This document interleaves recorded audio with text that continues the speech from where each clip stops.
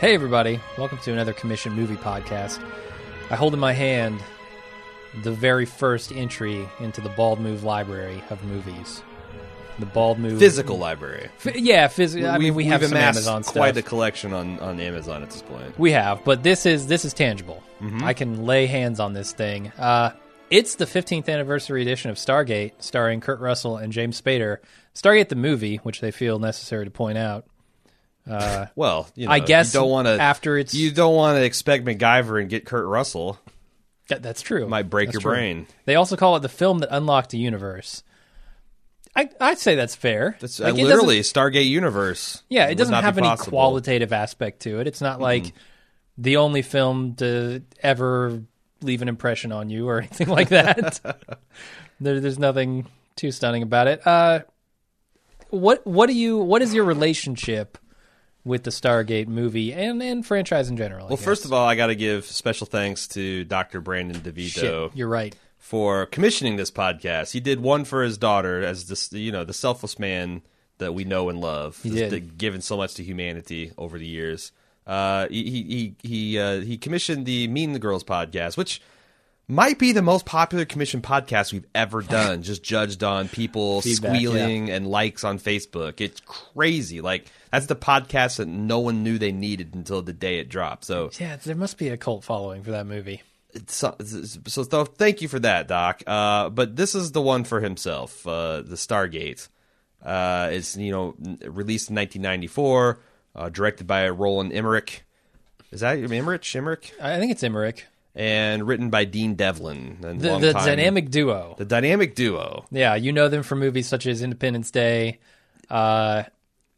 Universal Soldier. Did they both do that? They did, yeah. Okay. It's in the Day After Tomorrow, Day After Tomorrow, and yep. Godzilla. God, not yes. the most recent remake, but the one before that with Minus Bryan Cranston.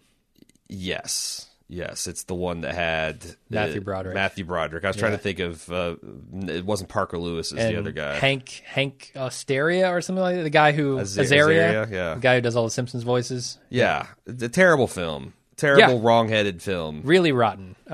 Some might say the same about this movie and or Independence Day.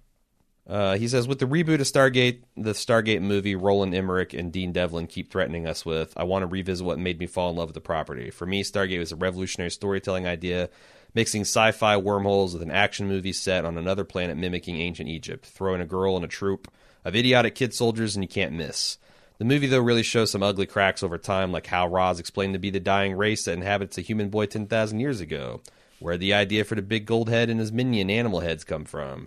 Sure, it explains the real-life Egyptian artifacts, but has no other in-story explanation. If he had been overthrown already on Earth by a group of slaves armed with sticks, how did he not learn a lesson on the other planet and arm his ship with more than a half-dozen soldiers to monitor an entire planet? After 70 years since the gate was dug up, did nobody ever try to randomly pick one more symbol? They just stopped at 6 and didn't bother to try the other 33 symbols one at a time to unlock the secrets of the universe? There's millions of combinations of symbols, but only one goes, but it only goes one other place. Why not have an open close button then? Yeah, so I really liked this movie growing up. Okay. And amongst my friend circle, there was like a particular guy, we know him as Ace Jace, but he legitimately believes this shit is true. Like, he's read Chariot of the Gods. This was like a documentary for him. Like, this really opened my eyes to a lot of mumbo jumbo. Not like I needed any more in my youth, but I had fond memories of this movie. And then we sat down and watched the director's edition. I don't think we meant to. It's just that was the one that was available. Like, that's the one that if you just default rent on Amazon, it shows it. And I came away thinking, like, man, has this movie aged worse than I thought? Mm-hmm. Or was it made less sense or what? So we decided to, of our own free will, get this 15th anniversary edition just so we could listen. We heard that it has an all-star commentary with Roland Emmerich and Dean Devlin. I saw that. I was like, we got to get it. We have to. So I took two sets of notes. My first was the first time through, and it was a lot more what the fucky than the second time through, because I got this impression. We had a little bit of a debate after our first watch through. I was like, I think Roland Emmerich is a really good technical director. Mm-hmm. Like, all the pieces are there. Like, he's really good at compositing a shot. There's a lot of care and love in the design of this alien technology, and that, like the Stargate concept is kind of interesting, and this cultural pollination of humans across the stars is really interesting. But there's just a lot of things that don't fit together, and he seems to solve this by just stepping on the gas. Yeah. Like, before you start to think about, like, wait a second, why is James Spader here translating this Stargate? And why are these troops ready to go the second it opens? It's like, nope, just hit the gas. We're in this another universe, and weird shit's happening. Then the second time through, I feel like that was confirmed. That I felt like, listening to Emmerich talk, that he was fighting losing battles against executives that wanted him to continually dumb it down and take out the character, what little characterization and character conflict there was, to take that stuff out and streamline it, presumably for international audiences, which, I mean, that's his bread and butter. Like, you don't need to speak English to understand what's going on in Stargate, right? Yeah, I don't think so. I mean, at least not the version that we see. The theatrical version, I think, is a little more fucked up. As far as narrative goes, at the same time he's talking about, I think the narrative is much cleaner in the theatrical cut. It's just not as interesting and doesn't have nearly the characterization. I guess I don't know what you mean by cleaner, because to me, like, filling in some really obvious gaps, it's just a much cleaner story. It's like there's nothing. If you mean more sterile, I don't know. Like a lot of things that he put in, a lot of the stuff involves going back to base camp and, you know, checking in with French Stewart. Okay, yeah. And that stuff is horseshit. But at the same time, like, the stuff he's talking about battling with studios to keep in, I think, is all good characterization and is necessary for the end of that movie when James Spader decides to stay. Yeah. You absolutely need that stuff, and I'm glad it's in that version. I don't know if it's in the original. The theatrical cut does not have the stuff with Ra, like, being taken up into the ship at the beginning.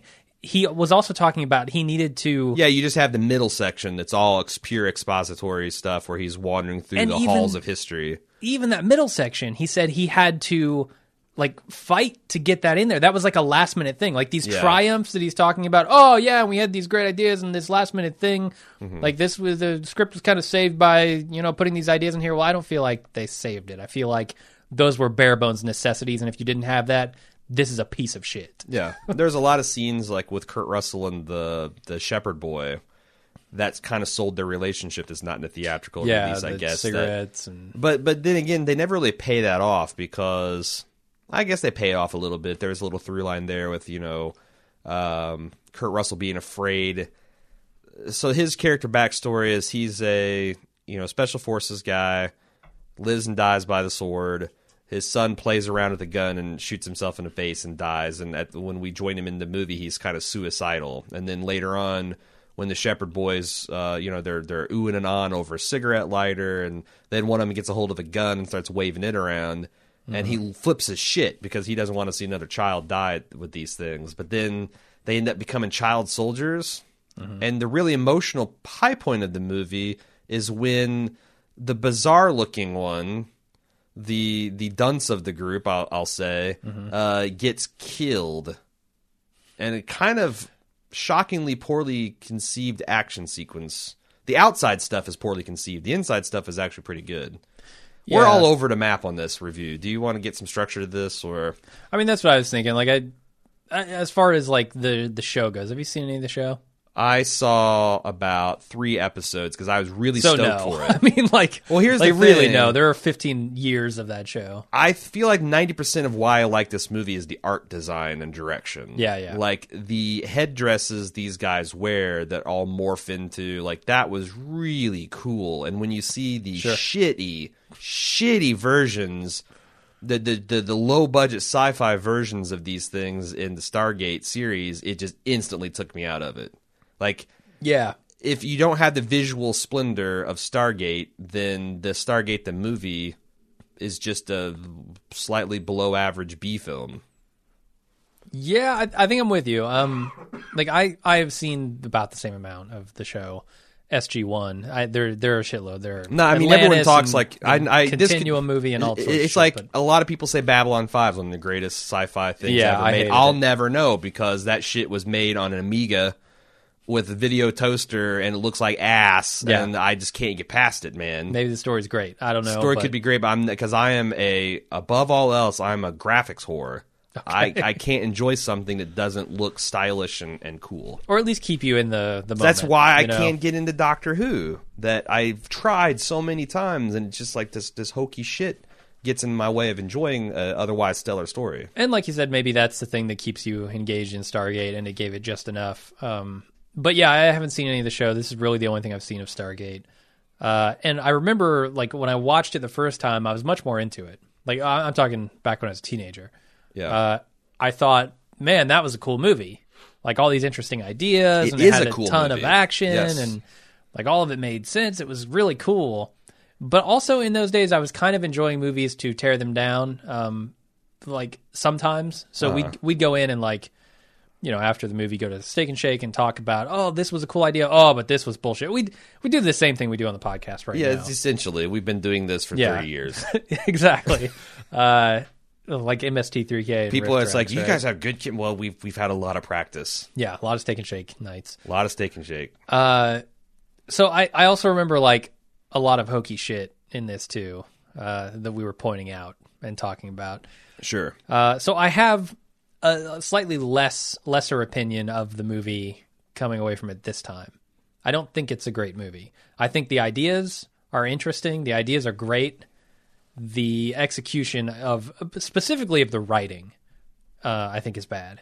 Dean Devlin does not seem like he's a good writer. They both get writing credit, so I don't want to throw it all on Dean. But I feel like that Emmerich is holding up his end of the directorial. Yeah. He's actually getting what's on the paper on the screen, and it's looking marvelous, and it's evocative, and when you put the score in it, which I thought that was the biggest revelation of the commentary, the fact that was an afterthought and a happy accident. They're like, this guy who's never scored a motion picture before, we're going to tap him, and we're going to get 90% of the way done through post, and like, oh, shit, we should check and see if he's got anything good. And he busts the main Stargate theme, and it's one of the best, I mean... And he's, like, rivaling John Williams for his shit in other movies. Yeah. Like, I was thoroughly impressed by the soundtrack of this movie. It really does so much heavy lifting for this film. Yeah. So much heavy lifting. So, David Arnold, good job. You get a shiny star. Not so sure about Roland and Dean. Yeah. Roland. Okay. Roland, you directed the shit out of it, sure. I mean, he also scored Independence Day, which also has a really nice score. Like, it's kind of a little bit more generic, but he did Tomorrow Never Dies, just whatever. Godzilla, which has a terrible score. Wing Commander, which I can't even think. He did The World Is Not Enough, Shaft. I mean, that's what separates the John Williams from the David Arnolds, right? Like, David Arnold has got one or two in him. Yeah. John Williams just has 50 years of music in him, and it pours out of everything. Yeah, and you know, that's like a lot of people want to go, wow, he did Too Fast, Too Furious, Casino Royale, Hot Fuzz. None of these are striking me as particularly amazing scores. I mean, they're probably good, they're probably serviceable, but... Yeah, but yeah, I don't know. This guy, he's. I thought maybe I've never heard of him before, but yeah, he popped that out. One thing I want to say, because I heard someone say like 2 weeks ago that John Williams stuff all sounds the same. Oh, what? Fuck you. What? Yeah, it all sounds like great movie soundtracks, but Superman and Star Wars and Jaws and Raiders of the Lost Ark don't sound anything alike. Superman and Star Wars main theme is about the closest you can get. I agree. This sounds John Williams-esque, and I was listening to it going, is that John Williams? Because no, it really certainly elevates the material that it's in, and it carries a lot of the emotional weight of the film. Yeah, but that was the biggest thing from the commentary, is the fact that was like, that could have been, they could have had a below average score, and man, a lot of this movie I don't think works nearly as well. That's true. Yeah, I mean, the effects still carry the day, but Johnny Williams has taught us that effects plus really slick music production equals jaw-dropping. Yeah. And I mean, at the time I was really into, new ideas and like just thirsty for any kind of new, interesting ideas in cinema. And Stargate provided that, this idea of spacefaring Egyptian style race with like aliens who are taking over ancient bodies from Earth. It's all really interesting. Yeah. But like the second time around, I'm having to consciously stop myself from rolling my eyes at it. So this is what I was trying to get at, and maybe more or less successfully got at the V Commission podcast we did. Yeah. That like the older I get, the more alien invasion stories just don't fucking make any sense, because they're either going to be a one-side slaughter, or you question the reason the aliens are even there. Like, you know, as you pointed out, if Ra has all this sophisticated technology, why the hell is he entrusting his vital mining operations to thousands of desert nomad?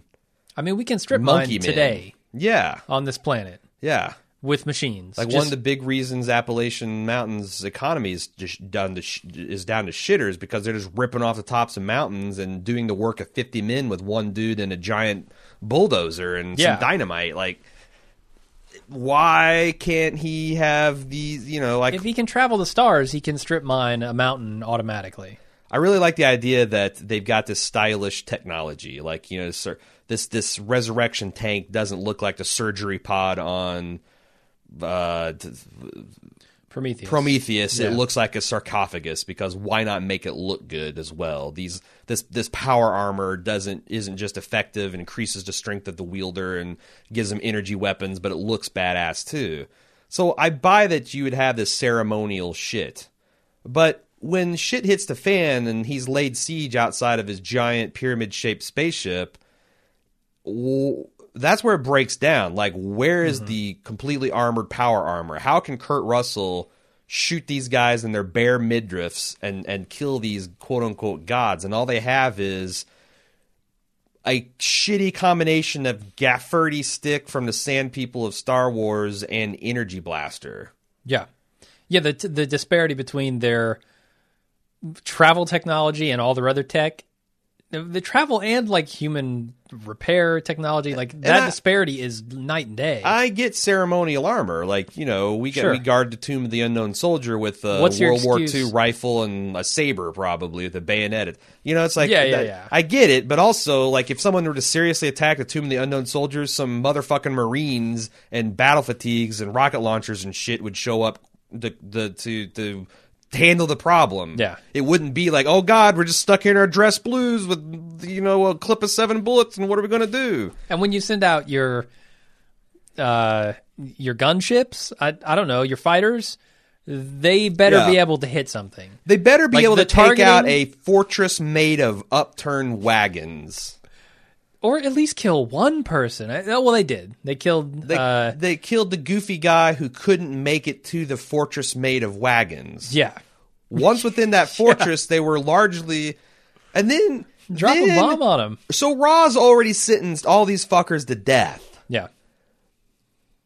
When they offer surrender, why do they park their starships, get out of them, and approach them on foot, where now they're vulnerable to bullets? Like, they didn't need all of the desert people to come over the crest and save them. They just had to focus team fire on their belly buttons, and they're dead.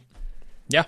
That doesn't make any sense, man. No, there's so much in here that doesn't make sense, both from a But technological if they didn't stack the deck against Ra would have just beat the shit out of these guys, and you wouldn't have a movie. And that's a problem I have. You know, you're squeezing the clay of the movie to make it into something that you can work with, whereas, like, maybe you just shouldn't make that thing. Maybe you should, you know, do something else with that clay. I'm trying to think, is there a way you can tell an intelligent, vastly... Because we talked about Independence Day, same problem. Like, there's a little bit, like, you know, the fact that they've studied this particular starship, and maybe they have an idea how you can interface War of the Worlds the technology. is interesting, right? Yeah, War of the Worlds, we got our ass kicked. The only thing that saved us is bacteria. Exactly. So there's not that many... I don't think there's that many concepts like that. Gotcha. You do it once, and okay, yeah, something primitive took them down. I mean, diplomacy could be a way to do it. Maybe Ra's allergic to flint and steel, and, you know, he wasn't able to handle our bows and arrows. Yeah. Or you give somebody a bomb and an alien ship, and you send them up to smoke a cigar in front of it. Yeah, right. You could do that, which I felt, surprisingly, was more believable than the outcome of this movie. Yeah. So what else you want to talk about? So, like, I was talking earlier about this, the narrative here, and I wanted to talk a little bit about, like, I think I briefly mentioned it, but this shot of Jay Davidson in 8000 BC. First of all, it's a fucking coincidence they show up on the change of a millennium, right? And like, well, 8,000 versus 8,005. It's a 1 in 1,000 shot. I guess, I never even thought, but I just thought that they're, kind of like when they talk about when the first pyramid was made, it's like 6,000 BC. That's the other thing. Like, generalizing, sure. Egypt is crazy.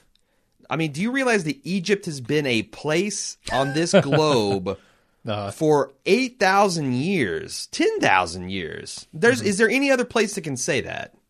Like, Egypt, the place today, is roughly the same place that it was 10,000 years ago. Yeah. And still has functional architecture from that era, too. Mm-hmm. That's fucking insane. I agree. Like, your Chinese shit, pissing on it. Your Roman shit, shitting on it. That's crazy. That's just me wanting to just be mind boggle at the passage of time and how you can be forgiven to think that this stuff had to be alien engineered, because how the hell can people from that long ago? 10,000 years is 6,000 years, sir. I went a little too far back when I said 10,000 years.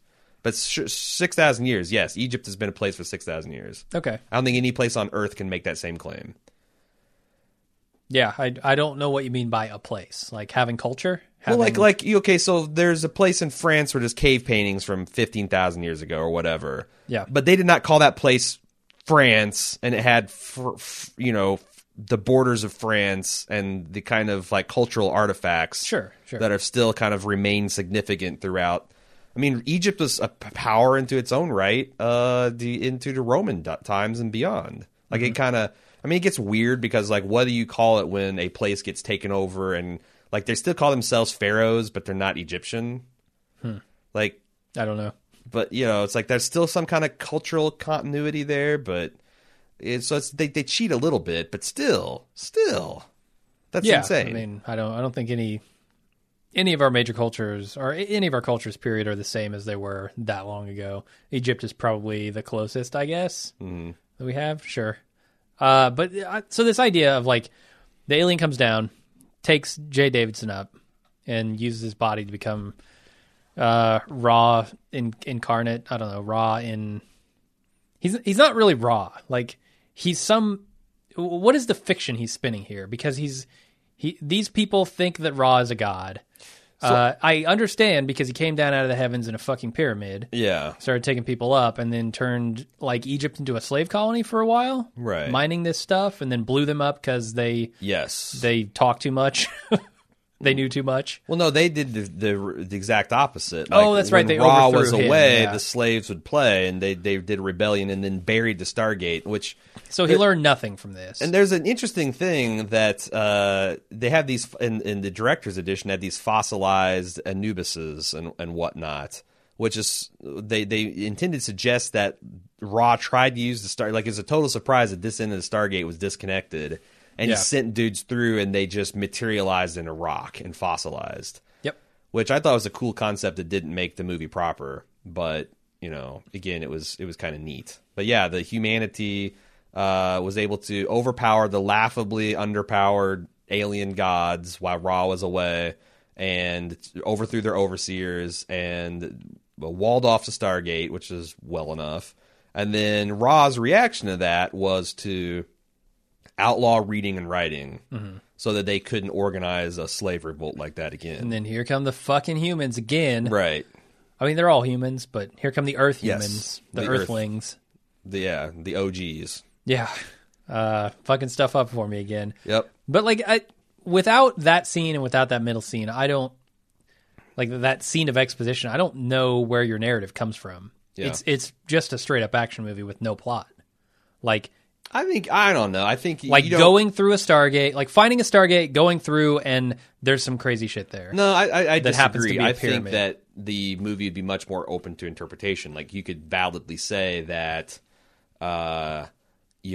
maybe Ra is actually a human and he's seeded human life on these planets that are his mining colonies to suit his whims, rather than like it's not important that Ra abducted a little boy and the humans are easy. Like that stuff is like that's one vision, but it's like the identity of Ra and his backstory I don't think makes a significant impact into the plot.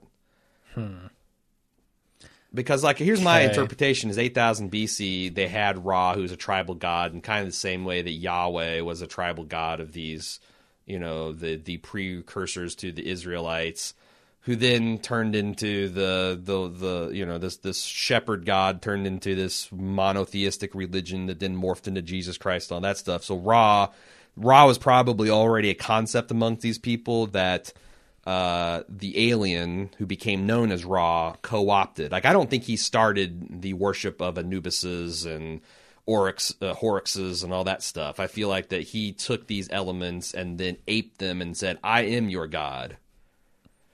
It wasn't like, so I'm not. It's kind of like an Ewok C-3PO situation. They already had the golden god. He just happened to show up and say, "Yep, I'm the man." It wasn't he landed and said, I get that. Okay. I just don't. There's some weird knot there that flows back in on itself, I think, where like how much of the pyramid stuff was obviously him. Like, those were his essentially landing pads for his spaceships, which I thought was a cool idea. Well, they had no concept of like, we're going to build pyramids. That wasn't something Egyptians did. No, there's literally engineered expressly for landing pads for his spaceships. Yeah, so I don't know where your assertion comes from that they already had all this culture. We don't see any of that. That's what I'm saying. Like, just like, Jesus Christ was not part of the godhoods of these nomadic shepherd tribes that lived in Mesopotamia. That was like, like the pre-runner to Yahweh, like the precursor of Ra that became the Egyptian. Like, that's what, he might have even kind of shaped the religion from there, but they had this kind of like chorus of gods that he co-opted. Yeah, this is before 8,000 BC is way before the pyramids. Yeah, I don't see that in the movie. Like, without, like, even with the exposition, I don't know that. That's my headcanon, but it's something DeVito brought up, so I thought I'd okay. Well, you're asserting it like that's the plot of the movie, and I'm like, I didn't see it's not, that, but that's something. It's not. That's not important to the movie. Those are the big ideas that you can kind of think about afterwards.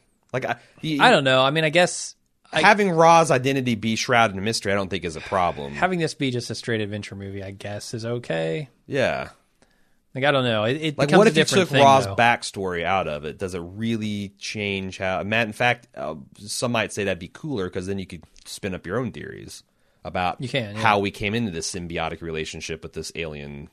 Or maybe he's not even alien. Maybe he's just human. He's just a really old, technically advanced, indistinguishable from magic. Well, they show an alien face at the end. But they didn't have to. That's what I'm saying. They added all those effects way after the fact, after they shot the bonus scenes. Yeah. So, like, that was stuff. In fact, it's funny because I never thought that, but when you were watching it, you said, it's kind of jarring. I don't get, like, this alien mask coming outside of his face. Like, what does that even mean? Like, that's just to suggest that he's not really Jay Davidson. He's really this alien inhabiting Jay Davidson's body. Yeah, and I mean, it could be, the dematerialization of that body and the explosion or whatever. And, now your vessel is taken away. Here's who you are, and you're dead. That wasn't even an effect. That's the actual what happened when they asked Jay Davidson to take his nipple rings out. He just got so angry at the mere suggestion. That's not also... Yep. Another factoid we gleaned from that apparently Emmerich has so little control over what's going on in his movie that going up and saying, "Hey, can you take your nipple rings out for this? We need to see you bare chested in your like tribal outfit." Nope, I'm not going to do that. My nipple rings are non-negotiable. They don't come out. And then they have to engineer a goofy looking breastplate for him so that hides it in later appearances, but. I thought that was really weird. Like, who the fuck is Jay Davidson? I get that Emmerich wasn't exactly the Independence Day, big swinging dick, I want to make Godzilla even though it's a terrible idea, Emmerich. But still, he's the director of the fucking movie, and who the hell is Jay Davidson? No one that I'd heard of. He's the lady boy from The Crying Game, which was kind of indie, a hit at the time, but it's not like he was a huge actor. No, I didn't know him from... Let alone a Hugh Jackman. Yeah, well, I don't know. So there are other scenes in here where I'm like, the soundtrack is propping up the movie, like, and some of the grand ideas are maybe doing some heavy lifting where the details aren't. Like, this idea, this scene specifically where they walk through the Stargate for the first time. Yeah. Super impressive. And I mean, the score is swelling and you're getting this grandiose, epic feeling. And yeah. And the Stargate effects still hold up. Yeah. Like going through the Stargate is still kind of, on a big screen, it's really cool because it's it immerses you into the motion of it till you feel like you're kind of in a roller coaster simulator. Yeah. You feel like you're about to take this epic journey with somebody. And that, I feel like is slightly betrayed later in the movie, but for that moment you feel real good about it. Other than there's some weird shit going on, right? Yeah. Like you got all this equipment. You've been working on this for 2 years. You didn't realize these were constellations. Right. Great job, military. Yeah. This is what America can do when they really put their mind to it. Yeah. What about the other 60 years in between finding it and like the doc says, what's the harm in trying the seventh chevron, just random ones until you get and you don't have to send people through. Probes. You can send probes. And also, the first probe gets there and the Stargate shuts. You then just send a manned mission. You don't send more you don't send other probes to try to optimize. It just seems, again, it's an action movie. But the things just escalated fast from we now know we can open the Stargate. It's open. Let's send people through. There's a space of 5 minutes that all that stuff happens. Well, here's another huge problem. Yeah. They make it very clear that when they go through this Stargate, they're going to have to turn it on the other side to come back, right? Sure. How did they get information back from that probe? What do you mean? I mean, they sent it through and boom, we got the info, all the readings. Is it beaming shit across the entire known universe? No. Said? It's that's why they lost contact when the Stargate shut after a predetermined amount of time. They lost because it was able to beam the signal. Okay, I guess 30 feet across the Stargate. Yeah. But then as soon as that thing shut, then boom, they lost it. But you can send another probe, or could you experiment with we're going to park a probe in mid-transit to try to keep it open for longer periods of time. Yeah, judging by what the rings do to people. And also, I think it probably would have why can't you open it from the other side?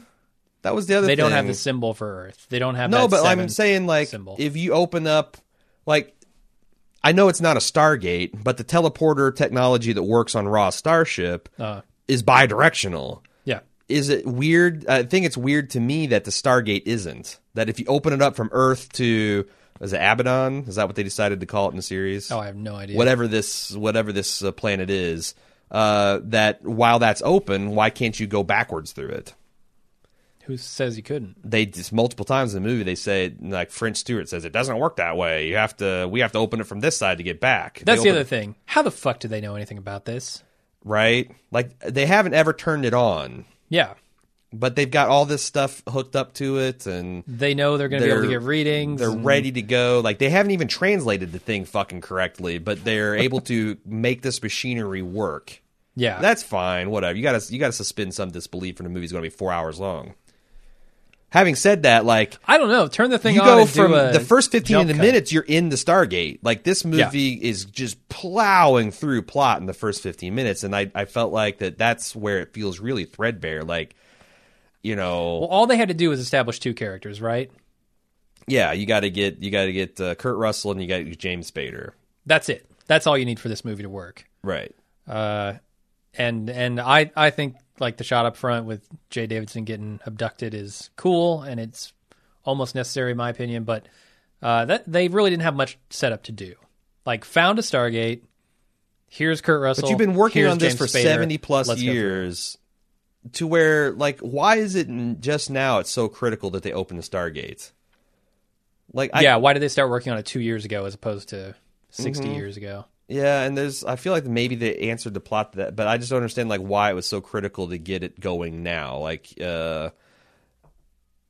And once it was open, they were just ready to go. That felt a little, I don't know. I felt like the movie could have used some time to breathe there. I'm surprised they didn't make any allusions to like, oh, we've got like Independence Day does. We got a lot of our technology advances from this thing, from studying it, because back in 1940, there was nothing like this on the planet. Yeah. So. Yeah. No, I just wonder if, like, if they made a better case for why they're going over there, like, we need to get this. But essentially, it's like, hey, we're going to go reconnaissance and blow it up if there's even a bit of harm here. Yeah, I'm cool. I mean, the spirit of exploration should be alive and well. I have no problem with doing things just because. Yeah. Just because you can. I get it, too. But why the military had a whole installation dedicated to Stargate for presumably years and years and years of fruitless effort, but they still have this... squad on standby. I think they just rolled it out of like the Indiana Jones warehouse where all the relics are put. Like 2 years ago. Oh, what's this? We found Dusty in the back corner. Sure. Let's roll that thing out there. Oh, next year's be Ark of the Covenant to wheel out and see what's going on with that. Yeah, the military also, I mean, now that we're talking about them, is pretty dumb in this movie. Not only are they not realizing these constellations, but they freak the fuck out when they go inside this alien settlement, and all they do is close the gates. Like, yeah, which wasn't in the original theatrical release. I thought that was a weird one to put back in there. And also, like, this movie is in that uncomfortable no man's zone where, like, you still had Rambo and Commando era gun. Like, every one of these highly trained soldiers carries their gun at their belly button, pointed vaguely, and there's muzzles sweeping each other left and right. That's like so jarring now because every single major big budget thing has military advisors and they've decided that, hey, shooting from the hip is much less cooler than actually realistic military precision, but it gives it a slightly daffy commando feel to everything. Sure. When you're just hosing things down from the hip But everything felt like that. I mean, the fighters shooting their green shit to no effect, and but everything just feels more like of a convenient and sloppy. That's more of an Independence Day kind of issue where it's like, well, if you made this weaponry as powerful as it probably was, then the humans have no effect. Whereas, the guys holding guns wrong and blinking when they shoot and pointing guns at each other to make points of emphasis is just jarring to a modern audience. Yeah, I think it's just a sloppiness across the board, lack of attention to detail and like realism, like getting any kind of sense of realism. It's more about spectacle. It's more about look how amazing all of this stuff looks and these ideas are interesting. The other unfortunate thing, and this happens to every movie in the 90s, is CRTs. Yeah. Anything where they show a monitor and it's this crappy old, IBM PC graphics just looks ancient. Yeah. Like the cutoff between flat screen and tube is stark.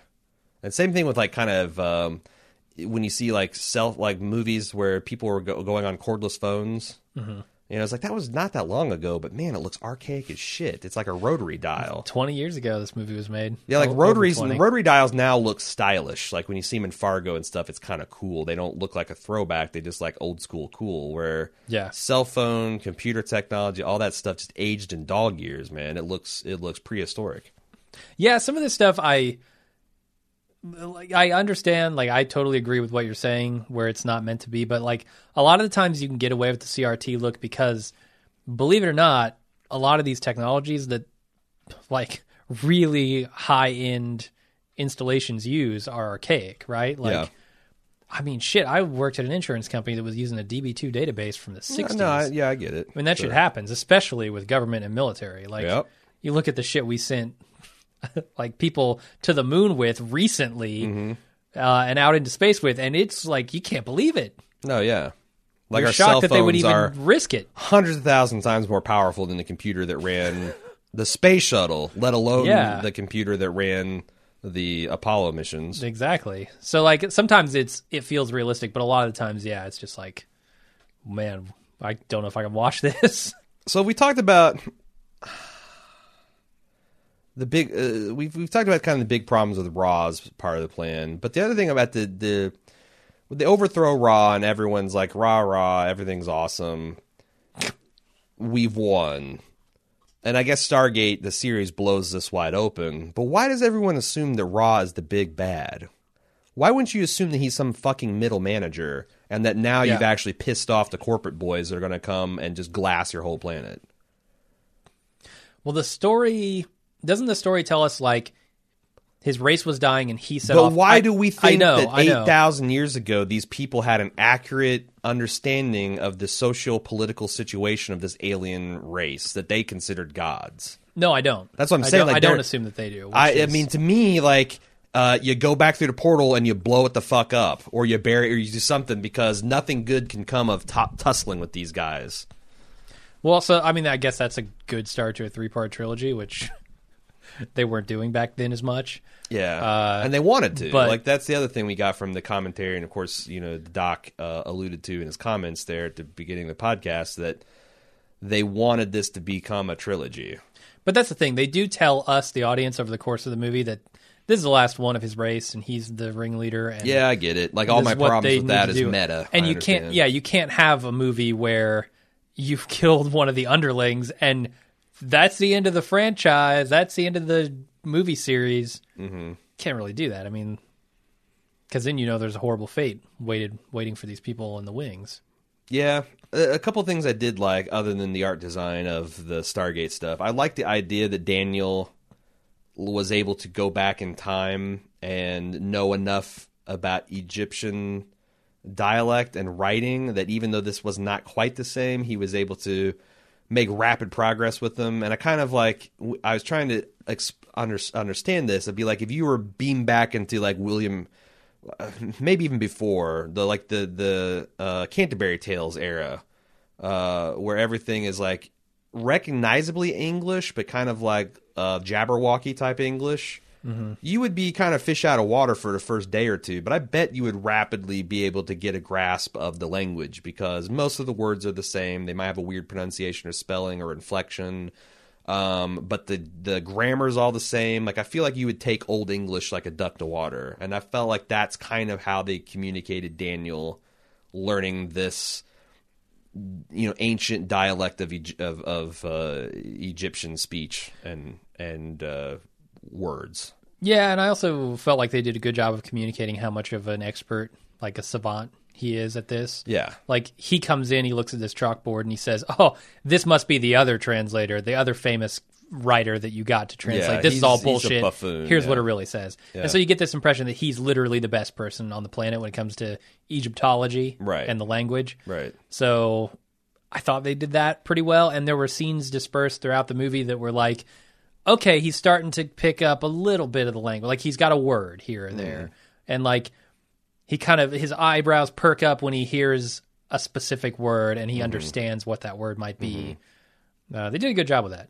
I do think that, like, whenever they're discussing the final symbol, it's like, oh, look at this symbol. You take a couple squiggle marks away, and this is your final this is your final symbol. And everybody's like, oh, how do we overlook that? And I'm like, wait a second. Like, the difference between a lowercase I and a lowercase l is a dot at the top. That's important. Like, how do you know that this is and as the doc suggested, you got fucking probes, pop open all 40 combinations on that last chevron and see where it goes. But then on the other, like, he did the opposite, where this boy is kind of like free-forming this written language that he's, it's like, I get that Daniel, who's literate and has understood the language and study it, would get it, but like this shepherd boy is going to pick up everything about the writing system and starting to write letters and whatnot, and that's just the one he writes just happens to be the how do you know that what he's scratching that you go and add a bunch of symbols to is the actual Stargate symbol? Yeah. How the fuck does that kid know? How the fuck do you know? I feel like it had to do with the moons. But I get it, but I'm saying that. But that raises plus its own problems. Earth's got one moon and one sun, and this was got 3. So you think that that's like, is this the only planet in the universe that has exactly 3? Very very provincial look at the universe, and I felt like it was both of those instances of finding the 7th chevron was just complete ass pulls on Daniel's part. Mm-hmm. Yeah, I'm with you. I think there's a lot of that in this movie. I do like how they Spader played him as like autistic. Like, he didn't. I don't think he really understood the soldier's animosity to him. Okay. Like, it's like this wasn't an ego thing. Like, oh yeah, I absolutely can translate that with the caveats that I'll need a bunch of samples of writing, and I'll need to explore and find these plates. And I know he probably expected them to be on the other side, just right there waiting for him. But like when the guys were dicking with him and throwing his shit around, it didn't even bother him. It's just like, well, this is one other thing happening to me. Just like my desert allergies, he just took it in stride. He didn't take it personal or any kind of blow to his ego. It's like it didn't even register. Yeah, that this was a human being mean to him. You're right. And now that I'm thinking about it and looking at it, I don't know that he has an ego. He seems to be a character who's driven only by his curiosity. That's what I'm saying. Like he felt very. That's interesting. He felt like he was a character on the spectrum before people even use words like the spectrum. Like, you know what I'm saying? Well, like, I'm not even like. So sure, maybe like he is. He's a Revenge of the Nerd type nerd, but much more modern take on that. If that makes any sense. No, I don't know Revenge of the Nerds. I've not seen it. Oh well, you're not missing much. Okay.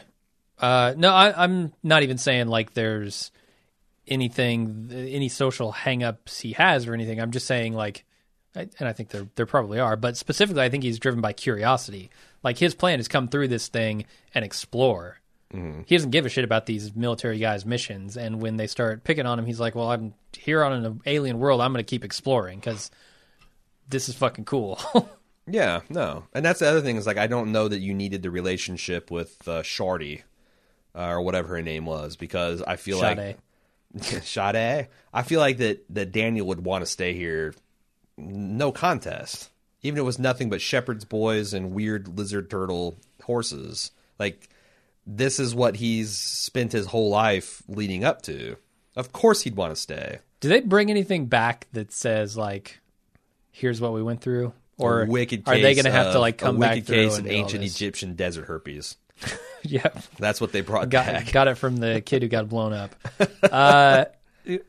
No, I'm wondering. So they're going to have to like send another mission. Daniel's the only guy that got a hot chick sent to his room just because he got the raw necklace. I bet enough of the raw stank rubbed off on Kurt Russell and Kowalski that they got the women too. They got the women treatment. Yeah, no, they're probably less chivalrous about. No, I can't possibly take advantage of your willing. I wasn't going with space herpes here. Okay. I was going with literally space herpes. Like, what's the next step? So he says, "Leave me behind. I'm staying here." Dude, you got a fucking Stargate. You're not like. It's like you're living next door to Earth. It's not like you're stuck here. Yeah, but Jane Goodall. They're going to be sending people back through all the time. Diane Fossey and Jane Goodall can go to the apes whenever they want. We got airplanes and shit, but they still like to set up their base camp with them because that's what they want to do. They don't want to miss. They're like Aerosmith with monkeys. They don't want to miss one thing. I get it 100%, but that moment is played like farewell. Yeah. Like other than like we're going to be running now. train on this Stargate back and forth. Dude, we're going to have a city set up here in about a month. So, but he did say they also said I'll be seeing you. Like I didn't feel like it's a farewell. It's more like, hey, I don't actively hate you anymore. You have my respect as a human being and a we've been through some shit together. And a masculine figure. Yes. All right. That's what I took it from. And then Kurt Russell gets his moment with the main kid. I don't even know what his name is. I don't either. The shepherd boy. Yeah, which comes full circle on, his kid who shot himself with a gun. Yeah, this kid. Now he feels like he's got a new kid, which is a replacement for his old kid. It's kind of fucked up. Yeah. It's a little dark. Yeah. Hey, it worked for Job, right? That's true, yeah. You got a better son. This guy can handle a weapon with that pointing at his face. Yeah, I also like their anti-smoking PSA, like right in the middle. Yeah. This guy's got I would guess 20-year smoking habit. Sure, Kurt He hands Russell. a cigarette to this kid. The kid coughs, and he's like, yeah, shitty habit anyway, and he throws him away. He's done smoking. Yeah, no, I feel like... Because one kid coughed. Yeah, and Emmerich was really proud of that. I mean, it says what he wants to say, right? Right. But it does it in kind of the over-the-top Independence Day way. I just feel like you got Kurt Russell with expeditionary sunglasses and a crew cut, straight out of Street Fighter Guile. Yeah, smoking cigarettes. The coolness of that is not going to be overcome by 5 seconds of a desert, shepherd boy coughing his first cigarette. It's going to be like, yeah, you got to overcome that. Your body retching and not wanting to take this combustible to be as cool as Kurt yeah, Russell. yeah. Gladly you'll do that, right? Of course. I mean, if they'd shown, if it was just like, you know, beginning of the movie Kurt Russell, where he's sitting there trying to talk himself out of killing himself, looking like he's post-Turkish prison Lawrence of Arabia, he's smoking, that's a lot less cool. But Kurt Russell with his crew cut and his guns and his tight shirt and his sunglasses, that's something you want to muscle through that coffin. I would assume so, yeah. You know, like Joe Camel, man. You know, Roland Emmerich and Dean Devlin go to the dweeb well often. The dweeb hero well. Yeah. And I'm using dweeb only because it's used in the movie. Sure. That's not a word I use ever. I'm not even sure that's a real English word when he says, you guys are probably not familiar with dweeb. I'm barely familiar. I think I've only heard dweeb used in a Roland Emmerich context. Yeah, so like you've got like in this nerd, movie James geek. Spader. You've got in Independence Day, Jeff Goldblum's character. Sure. Godzilla, you got Matthew Broderick. Like, all these people are nerdy. It peaked at Jeff Goldblum. Yeah. I mean, Like he's the by far alpha. the coolest. He's the alpha dweeb. Yeah. But they all are, right? They all save the day. Yeah. They're all the heroes of their own movies. But Matthew Broderick, way less convincingly. Sure. Like, I buy the James Spader as the Daniel character does everything he does, and he's like kind of got his own brand of cool. And you know, Jeff Goldblum, what more can you say about that dude?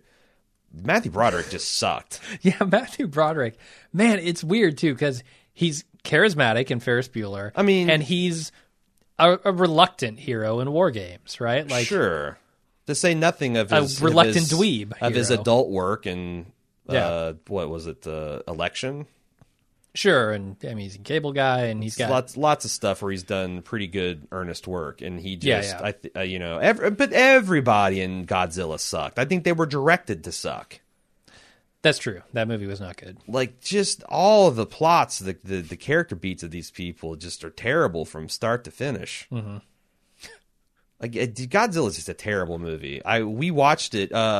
We saw it on the big screen. Riff Tracks did a live riffing where they synchronized all the theaters in North America, and you could go pay like $9 and see these guys rip on the movie for 2 hours.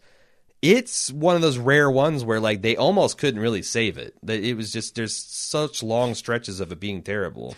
Yeah, it's pretty bad. That's one of my very first cinematic disappointments where I got really hyped up for something and it looked so cool, and they were saying things like, you know, we're going to do a serious take on Godzilla. This man in a suit shit was just silly and stupid, and we're just going to be Godzilla refined. And fucking Taco Bell, you're collecting the you know, you remember that. There was, if you spelled tail, you won like $1 million or something. I do remember that, yeah. We spent a lot of time at Taco Bell collecting those goddamn Godzilla cups and the Batman cups before them.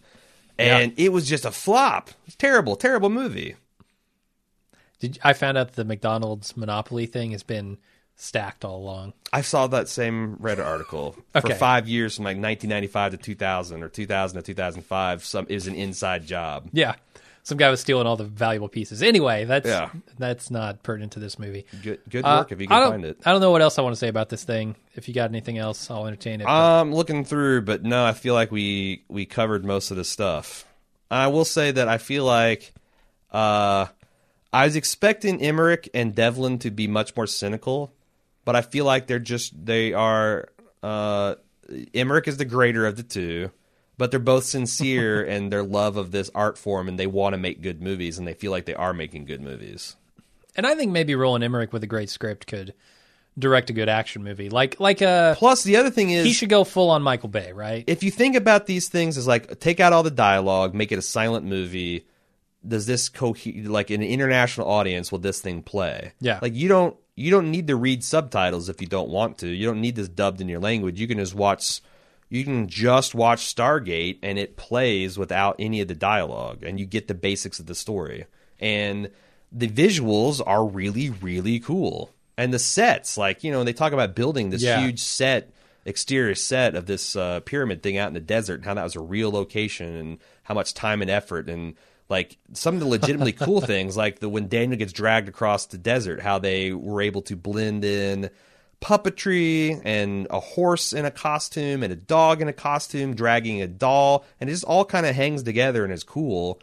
Yeah. You really, it's like, okay, like you some of the fine, like you're never going to be a Spielberg or Paul Thomas Anderson. You're never going to tell. I feel like that's what he wants to do, though. He desperately wants to be Spielberg. I think he likes to make movies that people like. He's a little bit of a Michael Mann. Yeah, I mean, that's kind of how I define Spielberg. He's making movies for everyone with the heartfelt note and spectacle and a sense of wonder. I feel like that's what Emmerich's going for. He just doesn't quite nail it in the same way that Spielberg does. Yeah. He's stuck somewhere between Spielberg and Michael Bay, and I don't know that I feel like that's kind of a no man's land. No, I'm not Michael anyway. Mann. I'm sorry, Michael Bay. Jesus, don't want to get those two confused. Yeah, oh no, God, no. One guy made Last Mohicans, and the other guy and Heat, and the other guy peaked with The Rock, which is admittedly like you can give Michael Bay as much shit as you want, but The Rock is a fun, fantastic movie. He knows what he's making. Yeah. And he has no qualms about it, and I don't either. Yeah, and I feel like Roland Emmerich is the international version of Michael Bay. Okay. Like, Michael Bay is all-American. This is what Americans want to see. The intergalactic version. Oh, yeah. The 8,000-year-old Stargate version. Yeah. All right, well, that's as good a place as any to end this podcast on. Thanks once again for all your support over the years. Dr. DeVito. Dr. DeVito. It's amazing. We certainly appreciate it. We hope that you got a couple chuckles or some interesting nuggets out of our Stargate coverage. If nothing else, you soaked us for the 15th anniversary collector's edition of the Blu-ray that was quite reasonably priced on Amazon. I hasten. It didn't exactly break the bank. But thanks for commissioning that. It's a lot of fun. So This is one of the more fun things we do in Bald Move. We still got a lot of stuff. You know what we're doing next? Empire Strikes Back. Empire Strikes Back. The Commissioner strikes again. Man. With another, just like, I can't believe I'm being paid to do this podcast. If you'd like to find out how you can commission a podcast, we're getting geared up because we've got like 4 or 5 of the community commissions. It's starting to get a little threadbare. We're gearing up. I'm going to commit to before 2015 is done, we're going to have a new slew of offerings. We're going to replace the ones we've sold out on and put some new community commissions. That's another economical way to probably hold a vote in the VIP section of the forum so we can get the club members' kind of thoughts. So if you want to get in on that, check out the VIP forums. You want to find out how to get in the VIP forums, go to club.baldmove.com, and you can go to baldmove.com/shop if you just want to pull the trigger and commission a podcast, find out how much it is and kind of the details on it. All that's on baldmove.com/shop. Or if you want to browse the remaining community commissions to see if there's any low-hanging fruit there. To pay like $260 to get Shutter Island going or something. But yeah, there's still some good ones with like maybe 50% support, I feel like. Yeah. I feel like all the ones that are going to get commissioned have already been commissioned. We'll see. Need a new batch. We'll see. Who knows? All right. Thanks, everyone, for listening. We'll probably be back next week with another one of these Empire Strikes Back. And until then, I'm Jim. I'm Mayron. Bye.